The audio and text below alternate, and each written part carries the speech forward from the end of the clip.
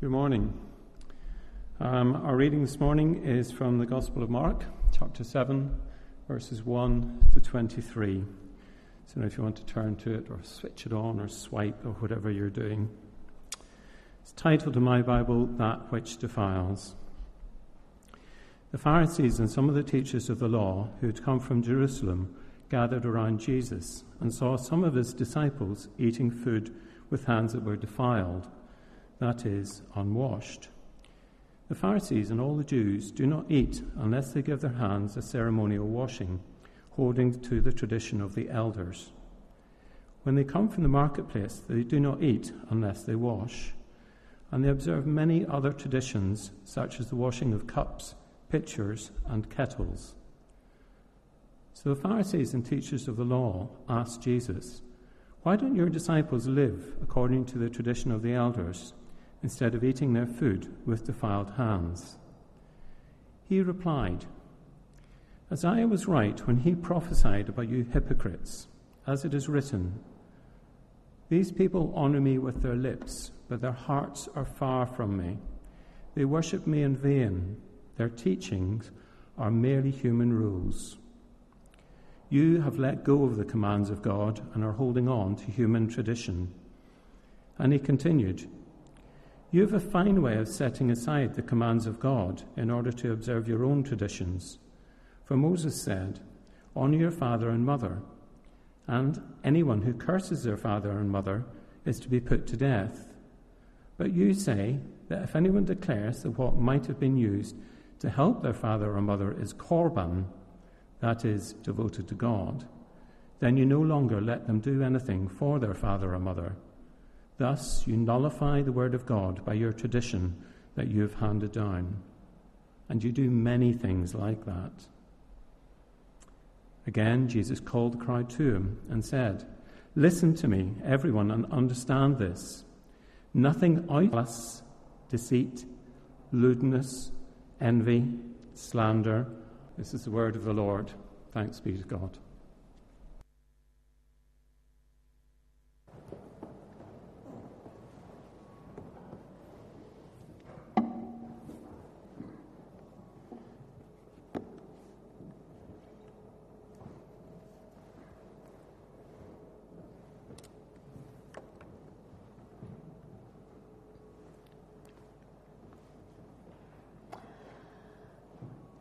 Well, I don't know about you, but when I'm sitting where you are in the congregation, I'm always curious to know who the person that is bringing God's word to me today is and what they're about. So a quick potted history, because a couple of you on my arrival this morning have asked me different questions, and I've sort of said, I'll tell you later. So a quick potted history. I'm Caroline Eglin. I'm a Baptist minister. And after training at Bristol Baptist College and being the student minister at Yeovil Baptist Church, I was ordained in 1985. That's a long time ago. In 1990, I became the first female chaplain in the Royal Navy, and then I served for 16 years. And obviously during that time, I was chaplain at a number of local establishments, including the Naval Base, Dartmouth, and Raleigh across the water, the other side of the Tamar. After that, or I should say during that time, I met and married my husband, Ian. He was at that time also a naval chaplain, and he's an Anglican priest. So, as some would say, it's a bit of a mixed ecumenical sort of marriage. After I left the Navy, and Ian was the rector of Ipplepen between Newton Abbot and Totnes, if you know it that way, I became minister at Newton Abbot Baptist Church, and I also took on the role for the next 10 years of minister. Somebody said, "Have I been to Mutley before?" And I've been thinking about that since Mark invited me on my journey. But it's lovely to be with you today, and thank you very much for the warmth of your welcome and the number of you that have come and said hello to me before the service. That's absolutely super. It's always good to go on a journey, isn't it? And perhaps over these recent years, we haven't done as much journeying as we used to. And as I said, we're just beginning to think about what we need to pack in our suitcase over the next couple of weeks when we go away on a locum. Packing for a couple of months is a bit more complicated than packing for just a week's holiday or a fortnight's holiday. We have to remember to take all those things that you can't live without and that you need. So we have to pack a cassock and an alb for Ian to wear week by week. We have to pack, wait for it, the hot chocolate and the tea and certain elements of English, British food that are really difficult to buy in some of these other countries. And so the packing becomes quite complicated, and we end up with our 23 kilos at about 22.8 in each suitcase, and not many clothes to wear. But, you've got to work out your essentials. But going on a journey is good because it opens up to us those new cultures, those new ways of doing things. It opens our eyes to the new views and the new scenery. And I'm sure that many of you, like me, enjoy journeying and travelling to somewhere new and exciting. And as a church family, you've begun this year on a journey of discovery as you look at Mark's Gospel week by week. And some of it's going to be very familiar, but some may be a new discovery. And then because of Nick's surgery, having different ministers and different preachers coming in, you have different perspectives, people who present different challenges. And the journey becomes not just that easy stroll through the park with our familiarity of Mark's Gospel, but it becomes a walk up steep climbs, difficult gradients, the valleys and the mountains. Mark's Gospel is a journey, and working through it chapter by chapter means that you are challenged by the less familiar and more difficult pieces of writing that so often we just manage to avoid and forget about. As you know, Mark's Gospel was the first Gospel to be written. It's the shortest, and it was used as a source by Luke and by Matthew in their Gospels, which is why some of the passages are so familiar to us. And often Luke and Matthew have expanded some of their accounts of those familiar bits. And the section of the journey that we're travelling on at the moment, in those chapters 6, 7 and 8, is a bit of undulating terrain with some exciting stuff. The miracles, the healing of folk, the walking on the water, the feeding of 5,000 and 4,000 people. But this is interspersed by the conflicts with the Pharisees and scribes who are extremely suspicious of Jesus, and they're out to catch him out. In our chapter today, chapter 7, which Andy read some of it to us, we see some of those confrontations and challenges. But we didn't read all of the chapter, so I challenge you to read the rest of the chapter later today or tomorrow. But the section that we heard read, we see the dispute with the Pharisees and the scribes. And then the 2 healing miracles I've left for you to catch up on and read yourselves at home. It's a roller coaster of the teaching and the challenge alongside the miraculous and the healings. It would be easy for me to pick on and reflect on those healing miracles and the miraculous. But let's look at this dispute. The last location we're told about of Jesus' whereabouts was at the end of chapter 6, and he was at Gennesaret. And at the beginning of chapter 7, we're told that the Pharisees and the teachers of the law, that is, the scribes, had come from Jerusalem. They were following the crowds, but out of a very different motive. They were watching Jesus like spies, observing his every move, and watching what the disciples were up to.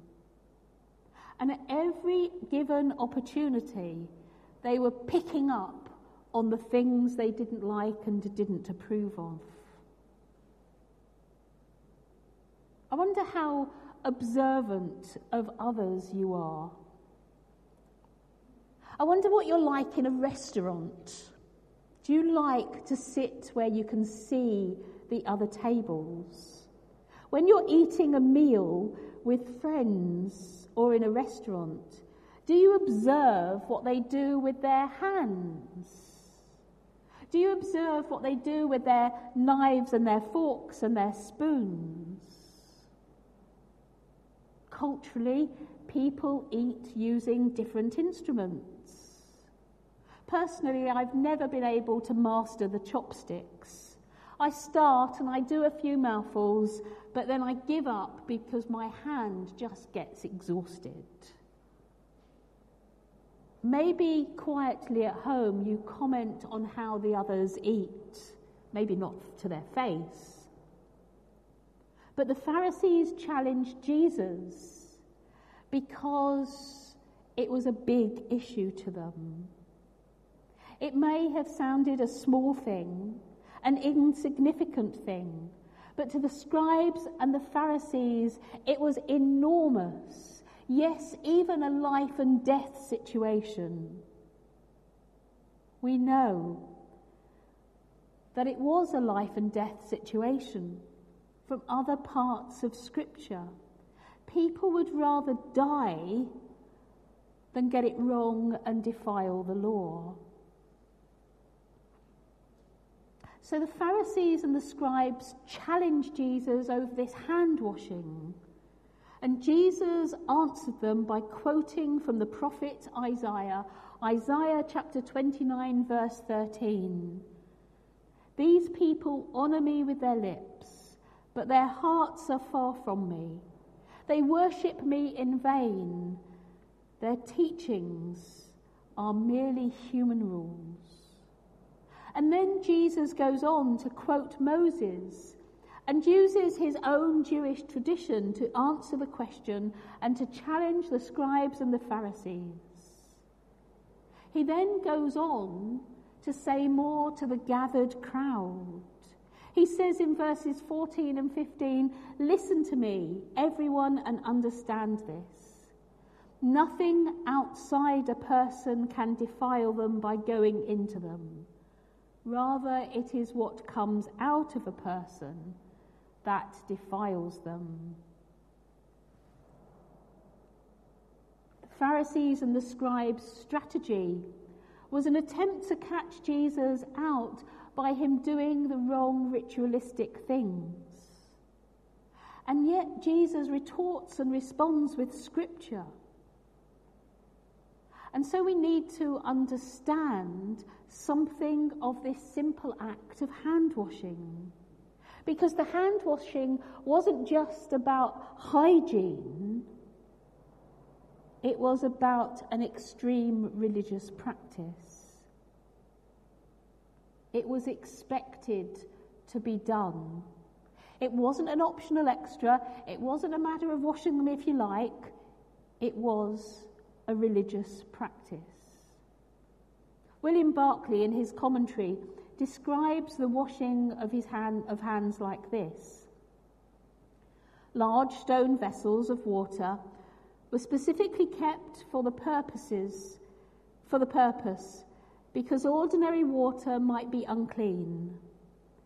The amount of water used must be at least a quarter of a log. That is, enough to fill 1.5 eggshells. First, The water must be poured over the hands, beginning at the tips of the fingers and running down to the wrist. Then the palm of each hand must be cleansed by rubbing the fist into the other into it. And then finally, water must again be poured over the hand, this time starting at the wrist and running down the fingertip. I'm sure that's how all of you wash your hands every day. To the Pharisees' way of thinking, it was practices like this, meticulously observed, that clinged to their hearts. If practices like this were followed, it would make them better, more religious, more upright men. And I should say that by using the word men is appropriate to the Pharisees and the scribes, as there would have been no women involved. There were no female Pharisees. The scribes were the experts in the law. They interpreted the law to the minutest of details. They were the ones who enforced the ceremonial law, but they were also the experts in evasion and interpretation. They had the laws from the Old Testament texts, but they interpreted them to their own satisfaction. For example, the limit of a Sabbath day's journey was 2,000 cubits. That is, in today's money, about a kilometre. On the Sabbath, you were allowed to go about a kilometre from your home. But if a rope was tied across the end of the street became your residence, and you could go 1 kilometre beyond the rope. If on the Friday evening he left at any given point enough food for 2 meals, that point technically became his residence, and he could go another kilometre beyond that. They say rules are made to be broken. Another example is that it was forbidden. Another example is one of the forbidden works on the Sabbath was the tying of knots. But a woman might tie a knot in her girdle. Therefore, if a bucket of water had to be raised from a well, a rope could not be knotted to it. But a woman's girdle could, and it could be raised using the girdle. That's what we all have girdles for, isn't it, ladies? I shouldn't be sexist, my men. Feel free. The picture that conjures up is just awesome. To think that God could or would lay down the law like that seems incredible and absurd. The working out of these details was, to their mind, a religious service, and the keeping of them was a matter of life and death. That was legalistic religion. So it's no wonder that Jesus and the scribes were at loggerheads, because they came from totally opposite sides of the spectrum. And so here in Mark 7, we see Jesus clearly teaching that it's not the extreme things entering one, like food, that defies them, but it's what comes out of the person that defiles them. It's about how we live and how we show what's inside of us. The scribes and the Pharisees were looking at it the wrong way round. It's not the religious practices that we obey that show God to others, but the way we live and what comes out of us. The love that comes from within us and is shown to others. It's what comes from the heart that defiles us. Jesus says in verse 20 and 21, "What comes out of a person is what defiles them. For it is from within, out of a person's heart, that evil thoughts come." And then he lists those things: sexual immorality, theft, murder, adultery, greed, malice, deceit, lewdness, envy, slander, arrogance, and follow. All these evils come from inside and defile a person. That's what we've got to deal with. So what does this teaching, this religious practice, these observances mean for us today? How does that affect the way we, you and me, here and now, February 2022, affect the way we live? If you look at this teaching of Jesus, we see how through these words he was warning his followers about the things that really matter. His teaching was about showing love and forgiveness to others. It was about lifestyle and relationships. It was not about a legalistic and contentious approach to religious practice and its observances. So what does that say to us today? Does it say that the legalistic things don't matter at all? Does it mean that the observations and practices don't count in our religious life? Does it challenge us on how we live as the followers of Christ? In some ways, it's important that we recognize a balance.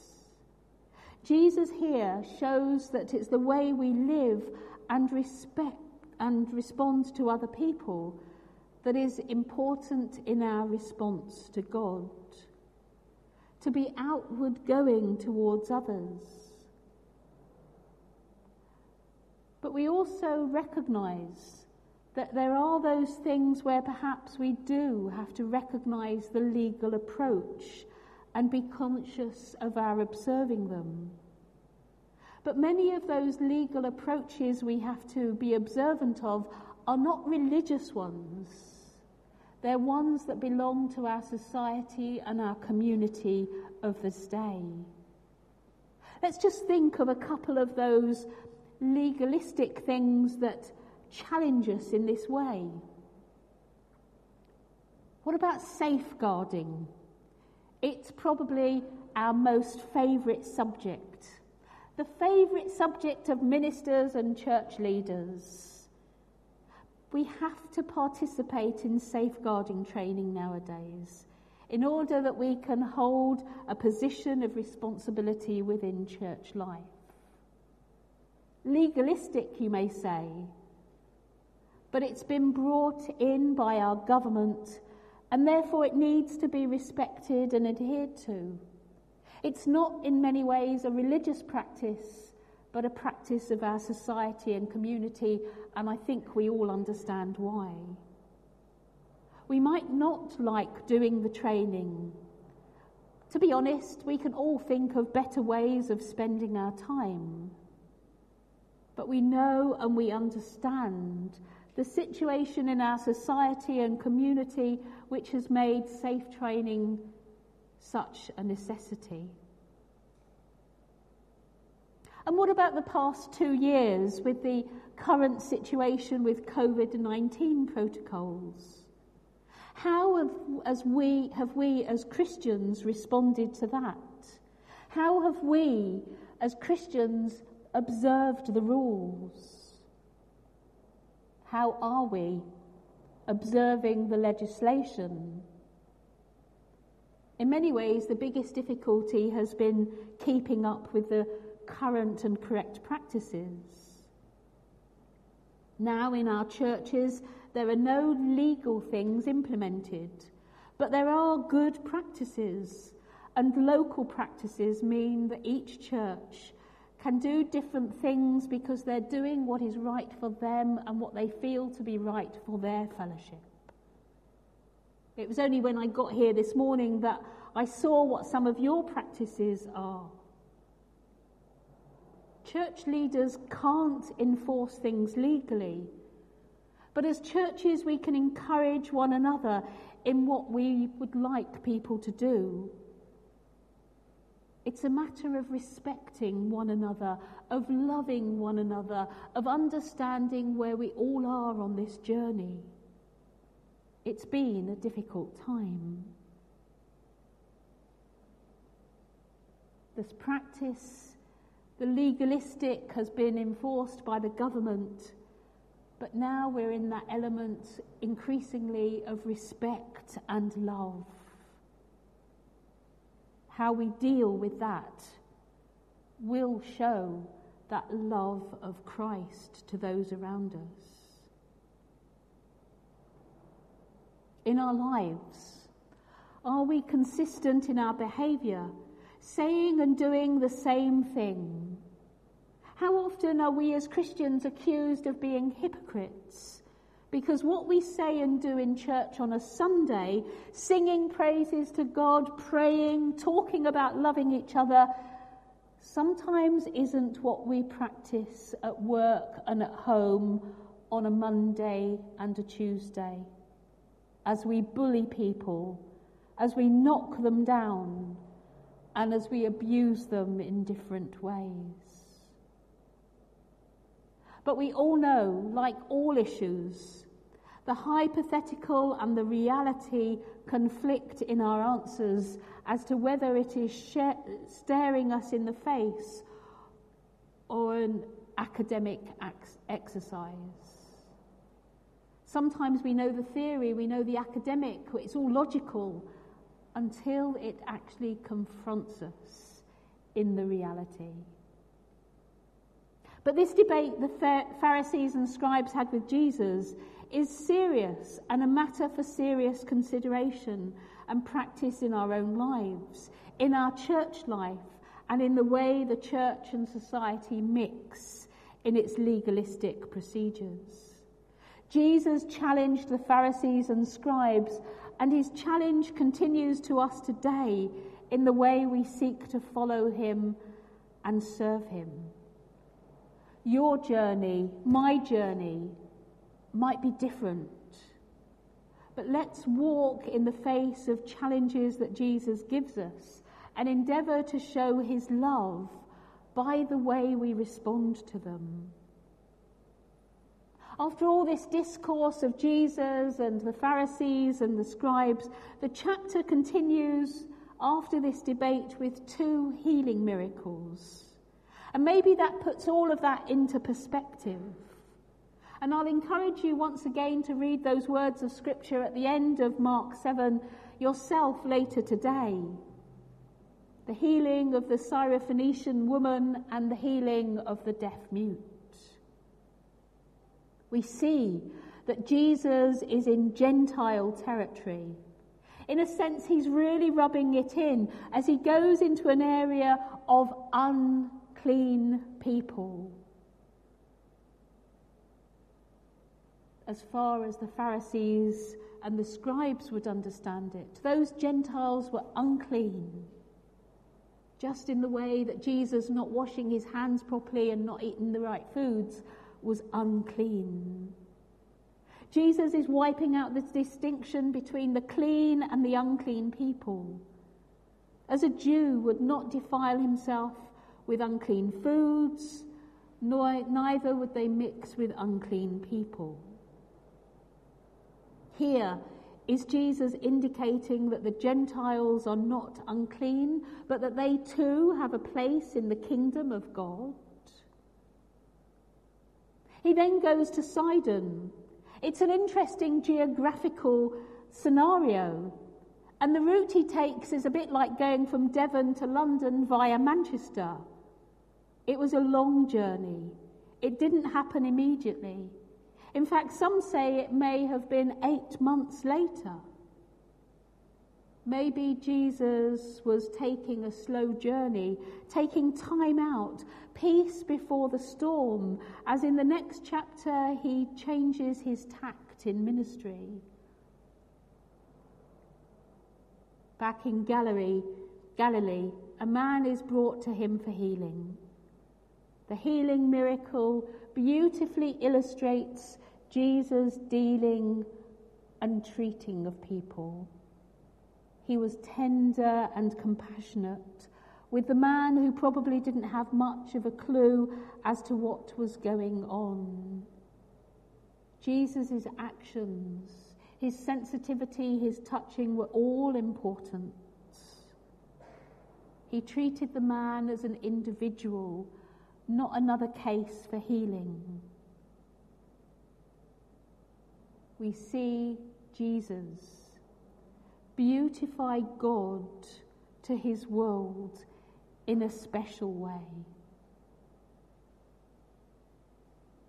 So we've whizzed a bit through these healing miracles in this chapter, but there's just one little verse I don't want us to miss that happens there. Because verse 36 says, Jesus commanded them not to tell anyone, but the more he did so, the more they kept talking about it. It's interesting in life that so often when we're told something and told, please don't say anything to anyone, somehow all we want to do is tell others. Keeping something a secret is often the best way to spread something faster, because people think of it as something to talk about. Jesus told them. No, in fact, he commanded them not to tell anyone. But the crowds had been amazed at what they saw in these healing miracles and what they experienced, so they couldn't stop talking about it.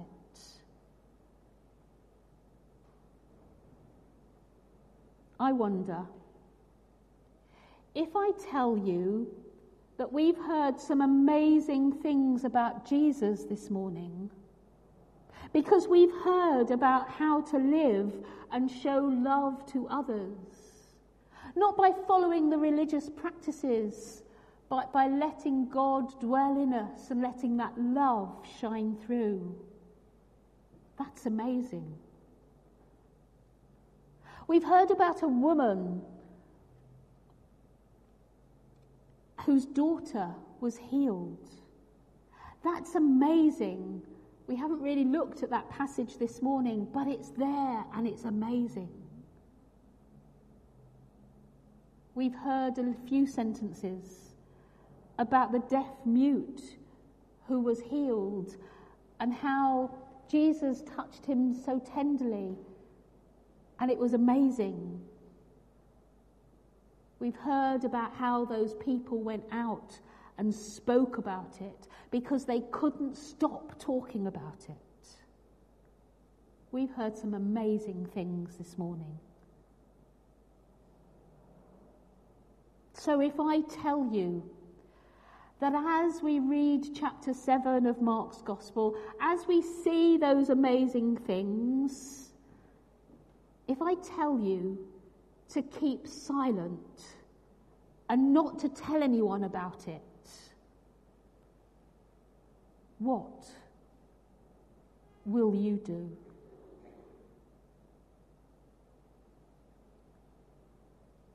Amen.